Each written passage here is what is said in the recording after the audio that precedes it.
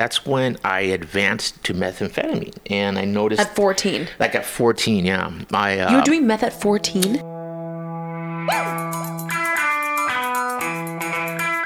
I'd never known what a healthy relationship is, and it was based on false principles and false reality that I really didn't know how to love, because I didn't know what love is. Press lips in a crowd to please. So hot, like a mouth to feed. 3, 2, let's go. Where does he live? I'm like, oh, he lives in a gated community. Yes, very gated, very exclusive. A very exclusive community. Let's see, are you ready? So It's like, okay, what do I put on my profile? Yeah, fresh out of prison, 5th term. You know what I mean? It's like, right. I'm allergic to drugs and alcohol, because you know what happens? I break out in handcuffs. For the guy you go. Ready, set, let's go. Stay hungry. Hello, everybody, and welcome to Humble and Hungry. I'm your friend, Natalie Pouchet. Welcome back. I am very excited about today's episode because I have been talking about getting this guest on for a very long time. And it's actually my brother. His name is Carlos, and he has been in and out of my life for my entire life due to his struggle with addiction and being in and out of prison. And I'm happy to report that he is out of prison and he is sober. And he's going to be here talking with us about his journey and about his life and his story. And I think that it's a fascinating one at that. And if it can help one person, I think that's what the goal is here. So I know a lot of people who struggle with addiction or have loved ones that struggle with addiction. And so I just think that it's so important to be having these conversations and making sure that, that you're not alone, because you're not alone and you're not the only one that's dealing with, someone that you love that's struggling. And so I think having him on and talking about, his perspective is really quite fascinating. And we're going to learn a lot, and I'm really excited to have him on. I love him dearly, and, I hope he knows that I, myself and my family will always be there for him. And as hard as it can be, at the end of the day, we're family, and that's what we do. We stick by each other, and we support each other through the ugly, and the bad, and obviously the good, but definitely through the bad.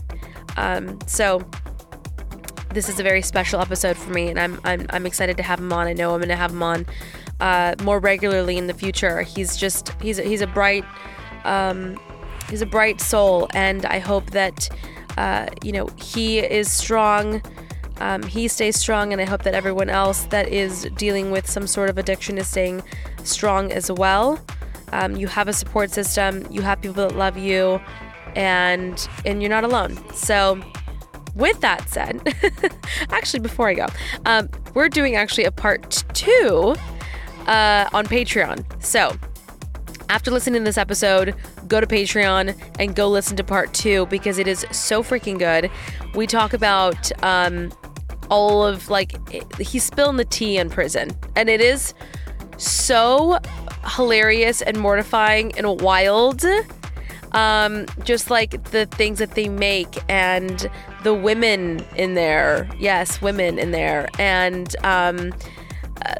just the craziest shit, okay? Like prison sangria. I mean, they're he gets into all of it, and the politics within it, and how corrupt all the the sheriffs and the correctional facility officers are, and just the gangs within the prison. I mean, the whole thing is wild. So go to Patreon and go sign up to go listen to that ad-free episode, and to the episode that I did before that with my sisters and Catherine, and we had really fun girl talk. So you get to have access to all of that. Okay, sorry, I'm rambling, but let's just get into the episode. I hope you guys enjoy it. Stay hungry. very, very special guest, my brother, Carlos Puche. Hi. Hi. How are you? I'm doing You great. put the mic closer to your mouth. Okay, like Okay, that. there you go. Yeah, there you go. This is so strange. So I have talked about you probably since day one of the podcast because, the podcast is really about, at least for me, it's about having everybody sort of get to know me and my family Right. and just life things, Yeah, right? The things that happen in life. absolutely. And everyone's met Jackie and Jessica and Mom and even Right. Tatis, right? Like just people in my family. And Sure. they've never been able to meet you, right? Right. Because, you were living behind the Golden Gates, you know? Yes. When Yeah. they're like, where does he live? I'm like, oh, he lives in a gated community. Yes, very gated, very exclusive. A very exclusive Yeah. community. But you are now out Right. of prison. Yes. And you're sober. Thank God. Amen. So I want to really just let I want everyone to get to know you. Sure. Is it weird being on here? It is. Yeah. Yeah. I know. Usually when I'm in front of a microphone, it's like in court. Yeah. You know what I mean? So, I know. no, but it's so awesome that you can make it lighthearted of a subject that's so difficult to talk about. I know. Especially with such a successful family. Yeah. And me being the black sheep, the elephant in the room. But it also is amazing that I can go and speak with you and your audience about just what I've been through. Yeah. And in order to be able to use it to help others. Exactly. Because if I don't, then it was all for nothing.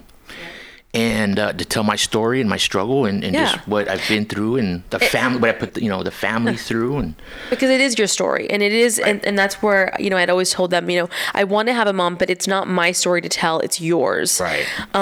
So let's sort of take it back a little bit. Sure.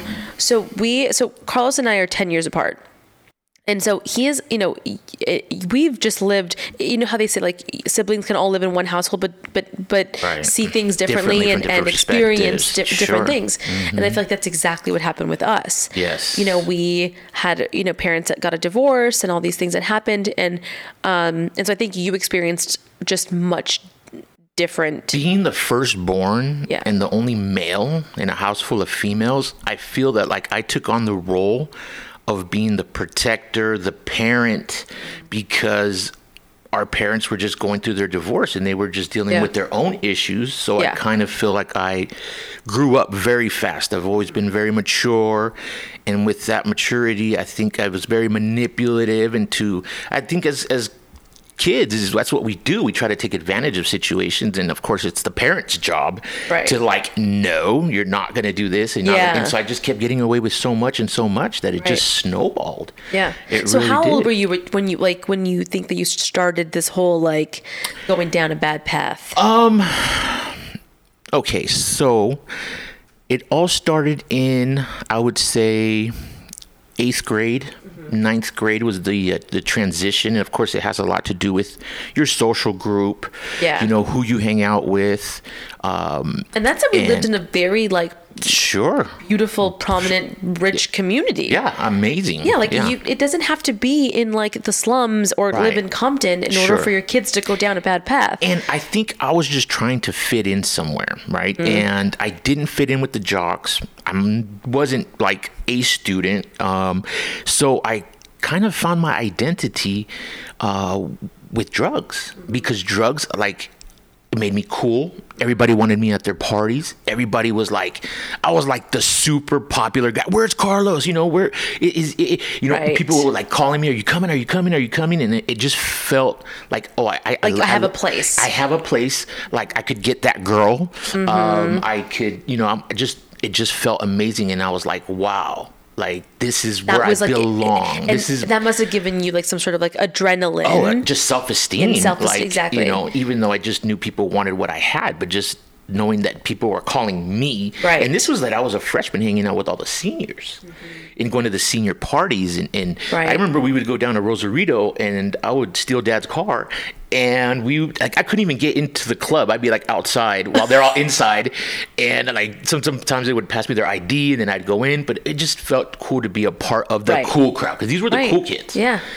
And I think just once I found my identity, I go, this is my ticket. And when you're talking about drugs, you're talking about like marijuana. So that was a gateway. Yeah. That was like the total, I was like totally, yeah, man, Yeah. pot. And like I used to wear like the marijuana leaf. And, Yeah. And like it really just became like my identity. And then when they say it's a gateway drug, it's absolutely a gateway drug. Because from there, then I started going into like the electronic music, like rave scene. And, obviously there's like the psychedelics and, mushrooms and acid and ecstasy. And that's when it was like, And how old were you at that point? I would probably say like 14, about 14, 15. I moved really fast. And at that time when mom and dad were divorcing, it was very, it was impacting on me. Yeah. And so I think that's when I advanced to methamphetamine. And I noticed... At 14? Like at 14, yeah. You were doing meth at 14? Yeah, so here's the crazy thing is that my first girlfriend's mom, Kelly, the one I lost my virginity to, Yeah.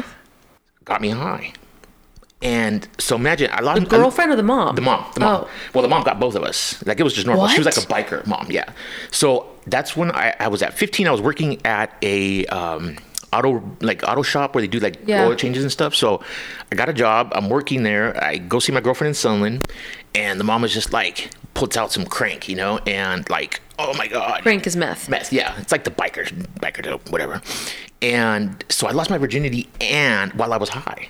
No. Yeah. So for me, that was the norm. Like. So it was just integrated Right. with that's just how it is. That's normal. Like people wake up and have their cup of coffee. Like, okay, so sex Yeah. is, that's the only thing that I've known. And you like associate now Right. those two together, Those or like two. being high with sex. Yeah. Right. And it's so euphoric. It's such, the endorphins and it's just on such a high level that, especially methamphetamine releases the, dopamines, and it's such a rush that you just become addicted to it. And Well, so, fuck. I mean, then you can't have sex like sober, because then it's Right. like, this does not feel the same. Exactly. Right. So I associated love with good sex. Interesting. And so that was one of the biggest mistakes in my life growing up in dysfunctional relationships, because I was like, oh my God, the sex is amazing. And I'm thinking that's love, but we're in love. But Right. no, it's not. And Right. so once each relationship wouldn't work out, I'm going like, what am I doing wrong? So Right. there was no substance. Right. And of course, years later through therapy, I realized that there's no emotional connection. And if there's not an emotional connection, then it's just very shallow. It's just on the surface. Right. But I had to learn that I needed to be okay with my feelings, because that was why I used, because it made me numb. There was only two feelings that I had, good and bad. Right. So I remember going to therapy, and I'm like just depressed, and I want to cry. And then she's like, well, what are you feeling? And Yeah.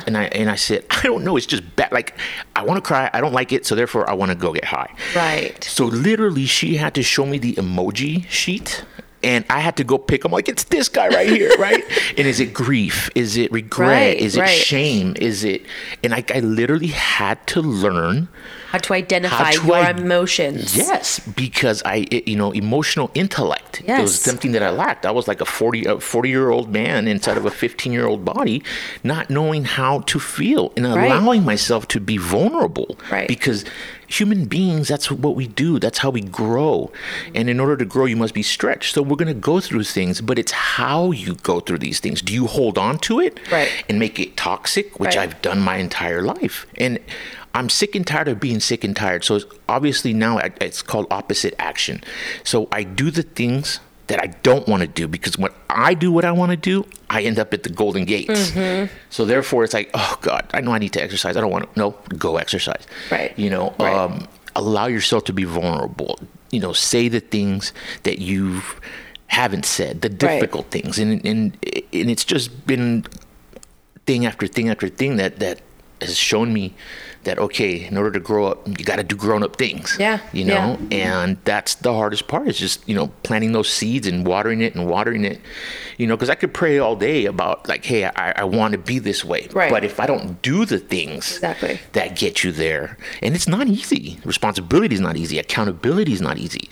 You know, dealing with you know, the self, you know, is the hardest part, and it's a day by day journey. I just deal with today. You know, today I'm not going to use, I'm not going to drink, and I'm going to use my tools that I've learned, and, you know, repair the relationships, to repair my life, because the past is the past. I can't do anything about it. Right. But I've learned from it, and I can tell that, like, I can remember the way I would think when I had 20s, my 30s, like my 40s, and it's like, wow, okay, how fast time flies. Yeah, I know. How fast time flies. And everything that I used to hear the older people say is like so true. Like, you blink and half the year's gone. I know. And I feel like, you know, whether we all either know an addict, are an addict, Sure. we have association to an addict, because Right. it is very, very prevalent, Yes. I think, especially now. Yes. And so I think that whether you're listening to this and this is resonating with you, or you know somebody and you play this for Right. them and, you know, let them hear it, I just think that it's so beneficial to have this conversation and be honest about it. Absolutely. It's a topic that's very difficult to deal with, because especially that a lot of people don't know how to bring up the subject. Right. It's very like walking on eggshells. But from being, you know, an addict, alcoholic, it really touches your heart when someone comes out and says, hey, are you okay? Like, Right. and not in a judgmental way, because people usually they push back. You know what I mean? And they shut down. Right. When you come in a loving, open, like way, you know, open arms, and say, hey, listen, if you ever need to talk, if you ever, you know, I'm here for you. Yeah. That goes such a long way, because Like when they're sober, or no, when they're even when they're using, because Yeah. a lot of times, in the beginning, it's like, yeah, party time, but party time becomes into this black hole. You're just depressed, and you're in All your you're doing is shell. just You trying to want to find- isolate, yeah. and then it's like the daily grind to, you know, Get high again. Get high again. Then it just becomes a demon, a ball and chain. And so it's such a depressing place. It's like, no one understands me. You know, you're seeing all your loved ones, or everybody's living their life. You know, you look on Facebook, and it's like, oh my God, so and so, they have a mortgage, and they have a house, and they have kids, and it's like, what do I have? Right. I have a pipe, and like I'm in a motel. Right, You know, right. or on the street. And so it's such a, So how do you dark get out of place. that, though? you know, Or how do you help someone get out of that? Is it something that you have it's to? something, okay, of course, the person has to have a willingness to change, the ability, the willingness, Right. To want to change. And I mean, of course, you can plant a seed in someone, like, hey, you know, they ask you, can I borrow $20? Okay, well, what are you going to do for me? Okay, well, will you go to one meeting? Yeah. Like, you know, because they're, plant seeds in them, or hey, would you sit down and talk with this person? At least just hear them out, you know, and you never know what's going to stick. Right. Because until I went into the rooms of AA, like, I know what I had heard and what, like, was portrayed about it until I actually went. And I'm like, oh my God, this person's talking to me. This person's talking to me, just by listening to their testimony. And I would identify, I'm like, wow, here is a group of people that are from all different walks of life and have this same Heaviness, or like, I can. like I they're relate all with them. dealing with something that's and we have a commonality. Right. We all have something. You're connected in that way. Connected in that way.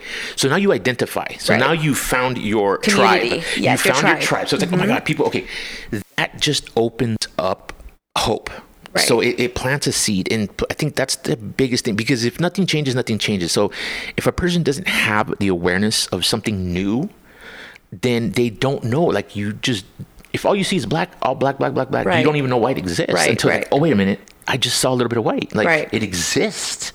There is a light at the end of the tunnel. So especially nowadays, it's very scary, the epidemic that's going on. One thing is not like, okay, well, I'm just going to do coke. I don't do that. I don't do the opiates with the fentanyl epidemic and what's coming. Right. Now they have something called carfentanil, which is, fentanyl is 100 times more potent than heroin. And carfentanil is 100 is that times more an- potent than fentanyl. and fentanyl is like It's a synthetic opiate.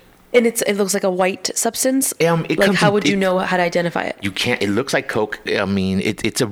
it comes in various forms. Okay. But it's most of the time it's a really hard rock, and I've seen there's like black, pink, white. And the thing about where does that and how do you make that? So that is coming from China. China is importing to Mexico the raw chemicals, and then you got these guys in Mexico in these backyard laboratories just mixing this stuff up with like no ratio, like there's no scientific anything. Right. They just like in a barrel and make it and put it out. They don't care. That was like the old school brownies, like when you'd make like pot brownies and you Right. didn't know if one brownie had Yes. like a shit ton in it or if you got a brownie that had nothing. No idea. Right. So it's like, and then also now what they're doing is that they're putting it in coke, they're putting it in meth, they're putting it on weed, they're putting it in. Because it's so cheap? Because it's so addicting. Oh. And for them, it's like, okay, but it's killing so many people. So, business-wise, why would they want to kill their customers? Well, Yeah. if 2 die, let's say, and 20 get addicted, for them, that's a good investment. It's a win. They don't care. Right. So they want to get everybody hooked on it. So that's the scary part, is that you never know. And you could say like, well, I don't do opiates. I do cocaine. I'm, whatever. Yeah. And then you get a batch of cocaine, and next thing you know, you're dead. So it's this epidemic is just, it's. And then what was the carfentanil one? Yeah, the carfentanil is 100 times more potent. And what's that? So it's a heavier dose of the fentanyl. It's just a high. It's more potent because people are already building up a tolerance to the fentanyl. See, they'll start on the heroin and the human body. And what's the difference between the heroin and the fentanyl? It's more potent. What is the actual like feeling like? Because the heroin makes you feel like. So if like anybody that's 10 taken Valium. okay, so I don't know if you've ever taken like a pain pill, like when you're at the doctor. Okay, you pop a Percocet, you pop Valium, like relaxes your body. Yeah, and it feels good. It's just like you get this warm like sensation over your body, and people are just like, oh my god. And that's what heroin is? And that's what heroin is. See, that's why so many people that have legitimate injuries that go to the doctor for a broken leg, broken back, and get addicted because now prescriptions are so hard to find and it's so regulated that people build a tolerance. So instead of taking as prescribed, you take 1, they pop 3, and then they pop 5, and then 5 doesn't do it anymore. Now it's 6, and then they run out of their prescription. They're like, oh my God, what am I going to do? Doctor won't refill it. You can't doctor shop anymore. So now what's the next thing? Heroin. And then it's just you progress. It's a disease of progression, right? And next thing you know, it's like, oh my God, you now need like the next harder thing. Yeah, well, they start off smoking it, and then they're like snorting it, and then next thing you know, they start shooting it because the effect is they're always chasing that high. And then the thing about opiates is that you become physically dependent to where you get sick and you withdraw. Right. So not only is it mental, but it's physical. You can die from a withdrawal, can't you? Like if you don't properly withdraw, or no? Heroin, no, but you can get very, very, very sick. Yeah. But the only ones where you can die are benzodiazepine and alcohol withdrawal. You can die from alcohol withdrawals? Oh, absolutely. Those are the 2. What's the first one that you said? The benzodiazepine, Xanax. Oh, Xannies and all the PAM family, the lorazepam, diazepam. So that is different from like Valiums and. No, that's all in the family. That is okay. Yeah, that is, and those are the ones where you actually have to like wean off of because you could just go into like convulsions and shock. Yeah, absolutely. That's a scary one, and like I never understood what it was to withdraw from alcohol, and it's horrible. Like it is. When did you do that? You shake. I think I had gotten sober from the meth, and then I said, "Well, hey, I can drink." And I'm a feel good junkie. Yeah. Like anything that feels good. Yeah. I just do it in abundance. Yeah. So from food, sex, I'll cross addict. I'll go from one thing. I'll stop one. Well, I can do this. So I just took alcohol to the 10th power, and. It got so bad that I was drinking like a bottle or 2 a day, and to the point where like just shaking. Yeah. And I remember just like it was just horrible. Like the sweats and like all of that. Yeah. All of that. Yeah. And like wow, I gave alcohol such a respect that, like, oh my God, this is just like people that are like 20 years. Yeah. And look at our grandmother. She died from cirrhosis of the liver. And I get, before I resented her a lot, like, you know, because I didn't understand. And that's that's the problem with a lot of people, like workaholics and, you know, alcoholics and addicts and whatever it is that you're doing in an abundance, that where your life is becoming unmanageable and there's an issue, you know, you don't know. I don't judge, you know, or put any, you know, anybody's walk or anything that they've been through, until you walk them out in their shoes, and it's just like, wow, that really opened up my eyes to like whatever it is that person's going through, you know, and in the end, it's like, I think if you can look at it that way, like, look at our dad. Our dad works nonstop. Yeah. And when you're a kid, you don't understand that. Right. And then you're an adult and you're like, oh, I get it. Right. He needs to put food on the table. Sure. He needs to, you know, whether he made time for family or not, whatever, he worked his ass off. Sure. And one could call it a workaholic. Grandma. Also, you know, alcoholic and whatever. So I think that, I think when you change your perspective on maybe what we think is an issue. Right. And the one main thing, especially in the Hispanics family, it's like willpower, you know, tienes que ser fuerte, and it's a disease. It's a disease, and it's a culturally disease. Like a Well, the what is it, like the way that the Hispanic culture is they're not up to date as far as like how, you know, what it is, and they're very old school, and so what they do is, it's like they also enable, because they're like, okay, well, mijo's this way, so I'm gonna have him move in with me, and at least he's doing it here, and I can, you know, watch him or protect him. I don't want him to be out there on the streets and die, and it just gets worse and worse and worse, you know. And it's like systemic cultural, like, because you see it, like how many of these families have like their generationally, you know, they always have that one that lives at home, and he's, you know, he's the black sheep, and he's in and out of prison and jails and this and that, and then they end up either dying of Hep C or cirrhosis or they end up homeless. So and then also that a lot of things that are not dealt with is the mental health issue. People that have mental health disorders, it's like they say, well, do you use because you have mental problems? Or do you have mental problems because you use? And just like anything, we are predisposed to certain things. Like, for example, the Pouchet male line is like diabetes, heart troubles, stuff like that. From the mom's side, it's like lupus, autoimmune, and the addiction.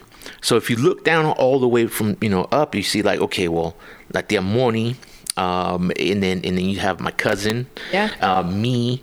So you can kind of see the little tree of like who got who in the gene. Is it a gene? Yeah, I think it's a gene.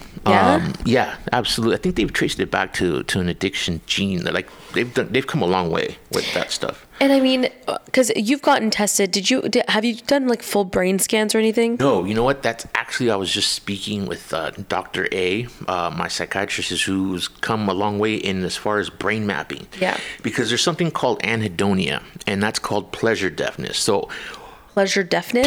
Pleasure deafness. You know when you're like, okay, you're going to go to Disneyland, yay, right? You get happy, you get A's in school, yay. Yeah. Well, an addict, after he's been using chemicals for so long, doesn't get that anymore. Your brain doesn't produce it anymore. So you're like, everything I should be happy right now. Yay. You know, you know what, Carlos, but you have every reason. Look, my God, you have an amazing family. It's like, I know this, but I don't feel it. Right. And so it's like, and for a lot of people, that's what takes them out. And because they don't feel, they want to feel, and they're just like, well, I don't. Then you're depressed, you're just and so it takes up to 18 months to like 2 years to actually for your brain to And so Dr. A was telling me that she had just done brain mapping in one of her patients, and they brain mapped at the time that they were using from 2 years later. And it was such a huge difference. Because I was telling her that I noticed that I have memory problems. And she said that's one of the side effects. You know, that's one of the things that happen. Yeah.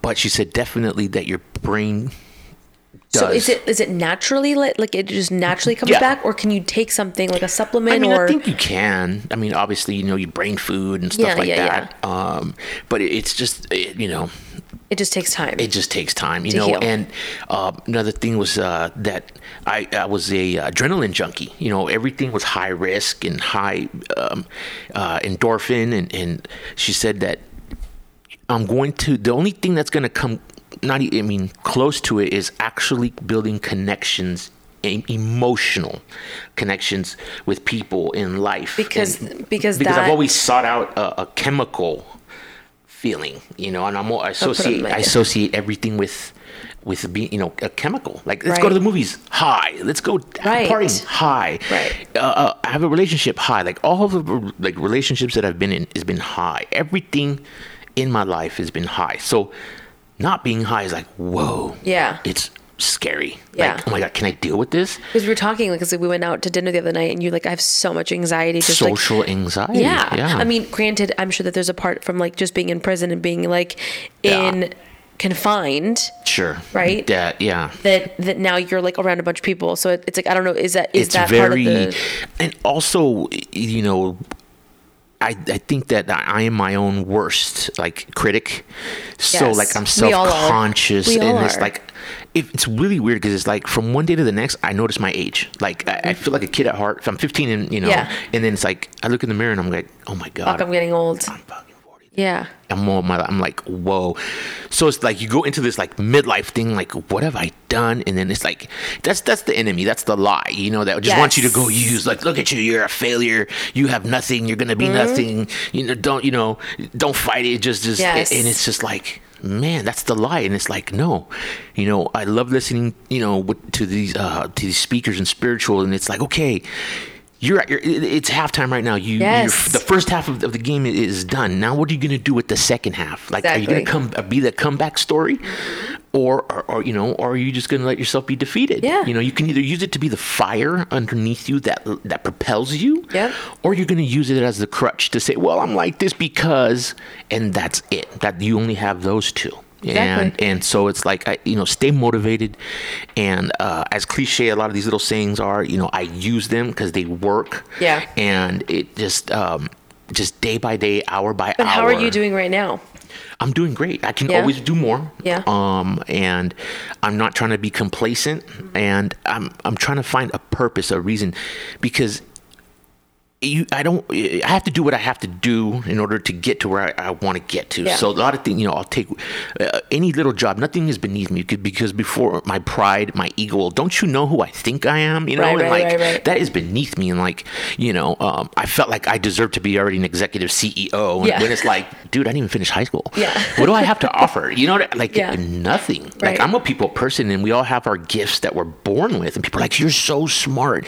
You know, you have such a gift, but I never used it to better myself. I've always used it for the wrong reasons. Mm-hmm. So I feel like, okay, God, you know, what is my purpose? Right. And I really feel that my purpose is to give back and help those that are in need or are going through what I've gone through, and use my story to help. Yeah. You know, and I feel that, you know, just educating families, family members, addicts, alcoholics, anyone that's just going through, you know, a rough period in their lives, and how to just teach families on, you know, what to do. Like these days, families have to be aware that if they find a family member just blew or passed out, like it could be a fentanyl overdose, and everyone needs to have Narcan and know how to administer it, because you never know. It's like it's a completely different generation to where it's like, oh, they're just, you know, they're high and this and that. No, it's like now it's death. Right. You know what I mean? Right. And all it takes is just one curious friend that, hey, look, I got these pills, and your kid's like, okay, you know, and next thing you know, especially the ones that are people pleasers that are like, okay, I'll just do with you. Exactly. Yeah. And it's just so common. It's just so, and they never know, never know which one's going to be. And I've heard so many cases of these sad stories of just, you know, so-and-so's son. Yeah. And, you know, like just did it one time. One time. Yeah. And all it takes one time. All it takes is one time. And I mean, I wanted you to come on because I feel like having a platform like this and being able to talk to people I think it could do wonders for you. Absolutely. Because I feel like that gives you purpose. It does. If one person's like, hey, Natalie, wow, like listening to your brother, I was able to, get out of something, or, and I feel like this could be that same sort of adrenaline kick, It right? is. Oh my God, of being able to be absolutely. like, oh shit, like I'm making a difference. No, it is. And just like, if any of them has a question, hey, Nat, can I talk to him? Yes. Sure, I'm available. By the way, let's do that. So let's maybe in like the next 2 weeks or 3 weeks or something, send in your questions, everybody. I will figure out a way for you guys to call in or message or whatever, and maybe you answer. Absolutely. And we do that. Absolutely. And whatever it is, whatever it is, I can direct them. I can show them or know what to do. Because I also went to school and became a drug counselor. Yep. So I do have the educational background. And right, probably should have said that. And that was back in 2010. I think that was like the period of my life where I'm mostly proud of, where I was like, oh my God, wow. You were doing really well. Doing so well. I had the laparoscopic gastric bypass. I lost weight. I had a fiance. I was going to college. And then life showed up. And what do you think was like the catalyst there? Because I'd never known what a healthy relationship is. And it was based on false principles and false reality that I really didn't know how to love. Because I didn't know what love is. You gotta love yourself first. And I always found my identity with someone else. Like, I was codependent. So you can't love anybody else until you love yourself. And like, I would say, you want to go to a meeting? Well, just go by yourself. No, I never wanted to do anything unless alone. Like, and so what I learned is to be perfectly fine by myself. But it's so hard. It is. But now I'm on the opposite side, to where I don't want to be with anybody. So I've gone from one side of the spectrum to the other, because I don't want to be hurt, and being vulnerable and opening, yourself to being loved and to be hurt is something that's so scary to me, because it just takes me so to the bottom. But that's where you do have to do the work and show up for yourself and remind yourself that you are enough. Yes. And it doesn't matter. Regardless of what they do, you should feel like you are enough. Absolutely. And today I realized that it's like, I'm not everyone's cup of tea, but I am somebody's. And if I'm not yours, then that's okay. I'm not going to try to make the circle fit in the square, because when you do, it just doesn't work out. And then you're like, wait, what happened? Why doesn't this work? Well, it wasn't meant to be from the beginning. So therefore, it's like, okay, hey, and you deal with it. It hurts, but you move on. And that's the healthy way of dealing with emotions and dealing with breakup. It's life. Everybody goes through it, and everybody deals with it. And I was like, oh my God, I don't deal with this well. So I deal with it in an unhealthy manner. Right. So you guys broke up, and then that's when I caught her cheating, and that was the beginning of the end. Got it. And it was just doomed from the beginning. And it just went down the path. It just went down the path, and then relapsed, and then I was going to work high, and then it just turned into like this whole case, and then I went to prison over it, and it was so it was something that became super toxic, super unhealthy. And drugs don't help. The paranoia and the mistrust, and but just the whole dysfunctional part of it, and dysfunction was my function, and was she sober? Yeah, she was. Yeah, she was, but she liked pills and stuff like that. But so that's not really sober. Right. Well, we were both like sober. But then, of course, after that whole cha-cha, she started using her pills, and then I started using mine, and so it was doomed. Right. It was doomed. But but ever since then, I have like not really trusted or been in like relationship, because just dealing with that whole pain. But maybe that's God's way of like protecting you. Sure. And saying, okay, you're not ready yet, but when you are ready, I'll bring the right girl. Right. Because I think that you also. You have to. I think we all have to bring something to the table. Absolutely. You know what I mean? Right. And so I think, and we all have baggage, fine. But I think that for you, you just need to do a little bit more work. Sure, absolutely. You know what I mean? Yeah, absolutely. Before you can even focus on somebody else, because you can't bring on someone else's shit into your life. Right. It's like when you're strong and you're good, then it's like, okay, let's do this shit together. And water meets water at its level. Yes. You know what I mean? Yes. So like right now I'm gonna. Yeah. you know, so You're that it's like, good at water. I'm gonna. You know, so it's like I need to propel myself, be in a better place to where like, hey, okay, you know what? This is, you know, this guy has been through some things, but he's overcome it, because right now it's like, okay, what do I put on my profile? Yeah, fresh out of prison, 5th term. You know what I mean? It's like, what do I have to offer? Right. What's your resume look like? What's my resume look like? You know, it's like I'm a great person. On a human level, right? On a human level, but it's like, okay, well, yeah, I'm gonna go ahead and swipe to the, what is it, left or something? Yeah. Swipe right, swipe left. Swipe right, swipe left. I don't know. Yeah. I haven't swiped in a while. Yeah.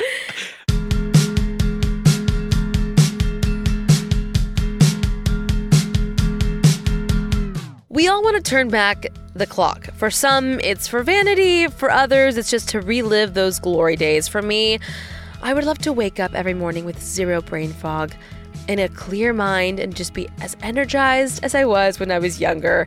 I know as I'm getting older and I have a baby and maybe I'm not as, eating as clean or doing all the things that I should be doing, I definitely have that brain fog. I definitely feel like I'm not all there. But thanks to First Person, I can take a more active role in my brain's overall health. And after witnessing the deteriorating effects of Alzheimer's, and what that had on their father and grandfather's cognitive health, brothers Chris and Joe were determined to take their brain health into their own hands. 25 years of research and experimentations later, they created First Person, an innovative, precision-targeted cognitive supplement system which uses the brain-boosting medicinal benefits of mushrooms to activate the full potential of human cognition and brain health. First Person supplements made with functional mushrooms aim to stimulate the body's natural production of specific neurotransmitters that trigger activities like energy, mood, and sleep. First Person uses 100% grain-free organic mushrooms as well as a highly curated blend of nutraceuticals sourced from best-in-class vendors. Look, I've talked a lot about First Person, and there are multiple things that I really love about this brand. Not only, do I feel like I am more focused and energized, I feel like I'm less anxious. And, like this conversation is actually perfect, the one I'm having with my brother, because we come from family of addicts, and this doesn't have that addictive sort of proponent to it, and so it's all natural. It's so good for you and your brain health, and so I'm very much an advocate of it and highly suggest it. So start improving your brain health and cognition with First Person. Get 15% off your first order by going to firstperson.com and use code HUMBLE. That's GETFIRSTPERSON.com. Code HUMBLE for 15% off your first order. Get firstperson.com, code HUMBLE.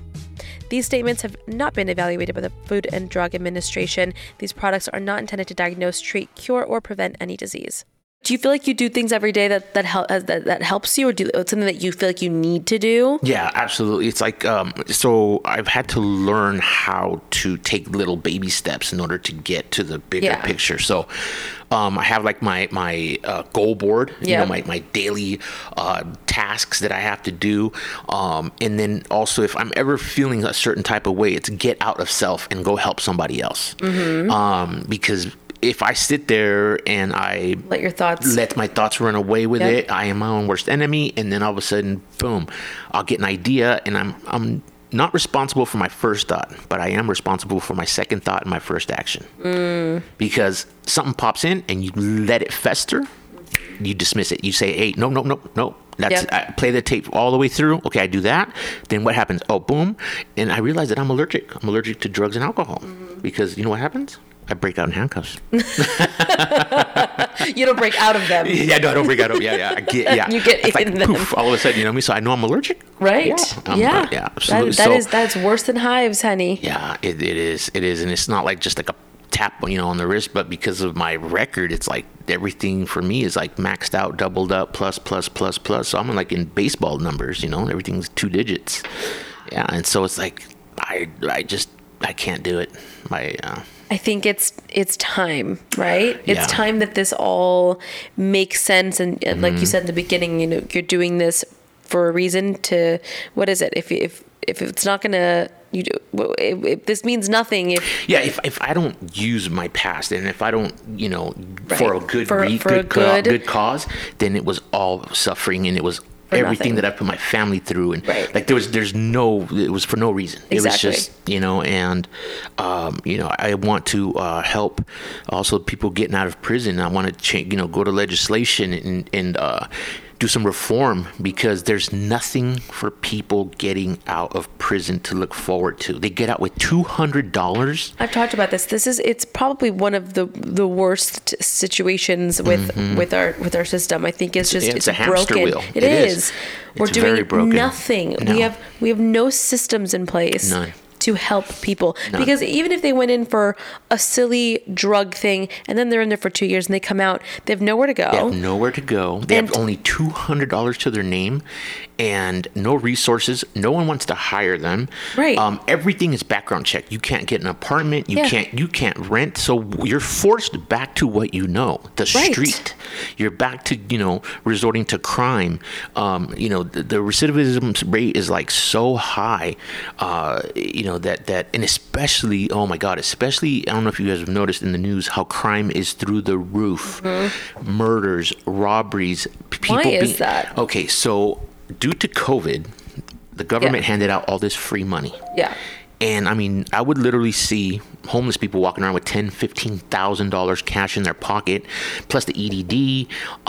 Everybody doing fraud. Where are they getting the money? They do fraud. A lot of them do fraud. I mean, they were literally handing it out. Where are they getting that? But like, what mailbox are they going to? Oh, that is like, you can go online and get like an internet mailbox. What? Yeah, like they're that so. Savvy, I was frauded, right? I was frauded, and they caught the people. They did $1.2 million in fraud, in EDD fraud, and they stole $20,000 from the PUA that I was supposed to get. Right. Will you explain how they did that? So what they did is they would go onto a public website. It's all public knowledge as far as who's in prison. Yeah. And they would take the names from the people that were in prison, and then they would go into the dark web and buy their social security numbers for $8 a piece. And they would. How is it only $8 for Social Security It's number? economic. It's super economic. It's affordable to all people. It's insane what the technology and what people are doing these days. And be careful, because out there, like at 7-Elevens, they are putting these fake. When you swipe, they have these little, they just go right over it and they steal your info.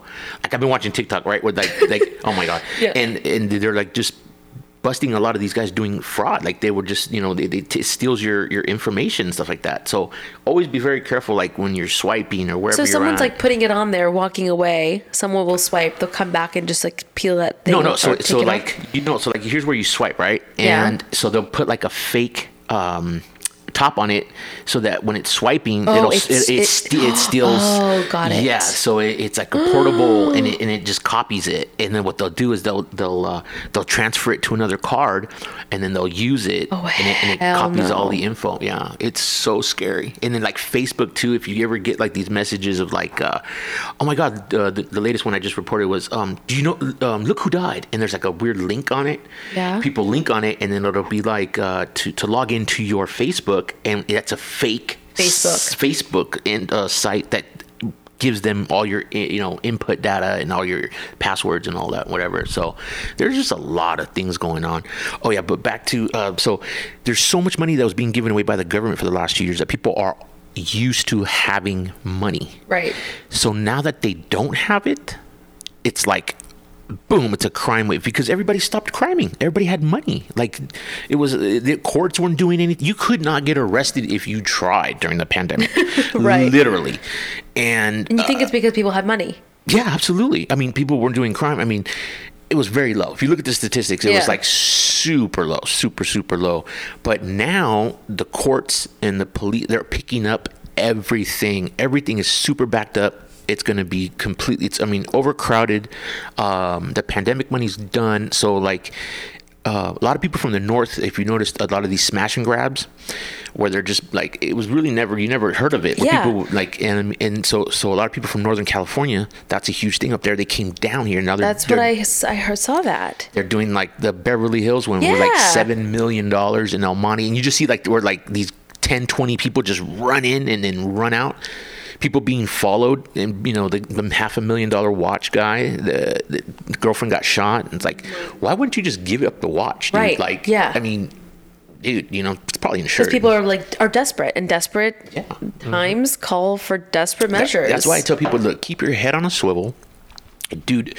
When you go out, is that like the prison terminology of just like making sure that you're always looking around? Yeah, absolutely. Keep your head on a swivel. Like if your head's in the phone, you're a sitting duck. Like you don't know what's happening. Like you see something weird, do something about it. Like always go with your gut. Yeah. Always trust your gut. Never be like, oh, I'm in Irvine or I'm in Newport. Like it doesn't happen. Yes, it does, because the criminal mind is like, I'm gonna go where the money is. Mm-hmm. Yeah, obviously in Compton and Watts or whatever, it's like, everybody got a gun. But it's like it's easy, and then follow them home, and then bam, they're getting more resourceful. That's why I feel like I'm so naive when it comes to shit like that. I always feel like I'm safe. Right. And that's the biggest misconception that I think people can have, because they're comfortable. They're just, and then it's like when it happens, like, oh my God, it's just a sitting duck, Like, so I tell people, just when you're walking to your car, stay off your phone and just keep your head on a freaking swivel. Yes. And have a little thing of mace or something. Yeah. And, but if obviously. You hear so many freaking stories on the kidnappings and how, they'll just get trucks and they'll park, in a shopping mall, and they'll park right next to the car. And then, that way, when you're putting in the baby, they just snatch the baby, they put him in their truck, and they fucking take off. So if you see something weird, like a weird van or truck or something parked next to you, just have security walk you. Like, hey, know what? That's what they're there for. Exactly. That's or if you see a gentleman or a couple or something, hey, can I walk with you guys? Yeah. Like, it's not weird. It's safety. Right. You know what I mean? Safety in numbers. Did you do a lot of criminal stuff? No.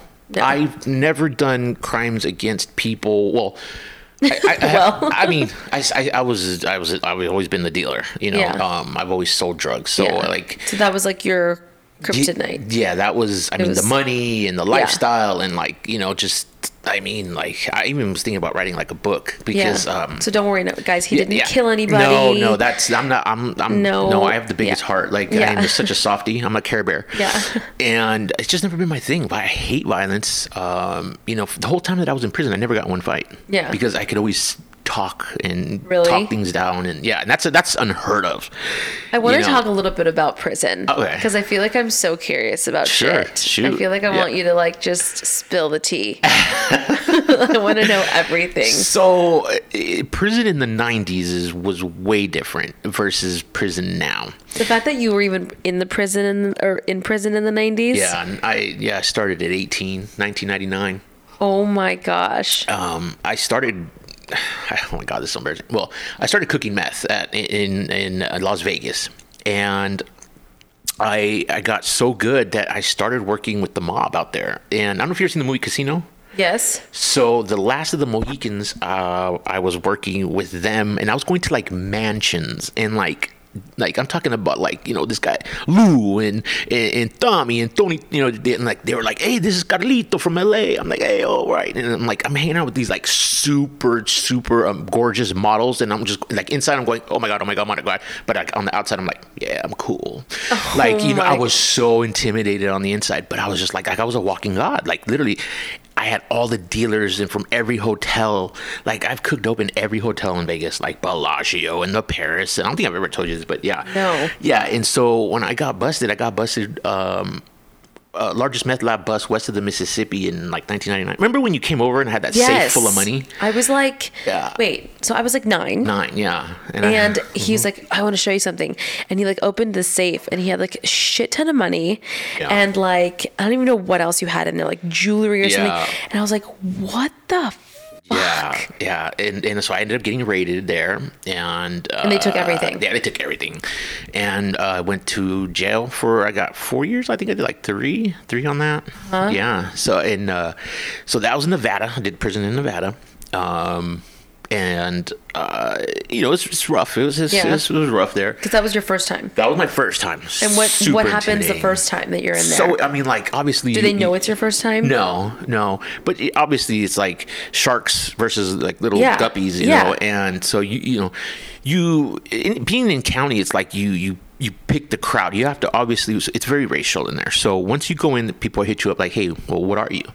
You know, if you're white, do you roll white? If you're black, you roll black. If you're Asians roll with others roll with black. You have to stay in your cultural circle. Yes. Yeah. Unless, like, I've seen where some whites run with the blacks. And why is that? Just because the neighborhood they grew up in. Okay. So it's like some people. So you have to, like, is there like the head of the group? Yeah, there's always a welcoming party, right? There'll be like the three, like, the white guy, the Hispanic, the Paisa, the black, and they'll be like, hey, as people are walking in, they're greeting their race, and they do? Yeah, they greet them and they say, hey, okay, I'm so and so, and what's your name? Okay, what do you roll? Like, they say, what do you roll? And then they're like, oh, I'm this or I'm that. And what if you don't know where you are?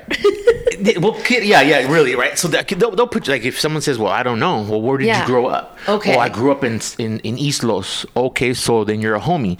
But if you're a gang member, well, yeah, then you're a homie. You're a Southsider or whatever. But if you roll homie and you're not from a gang, then you're a resident.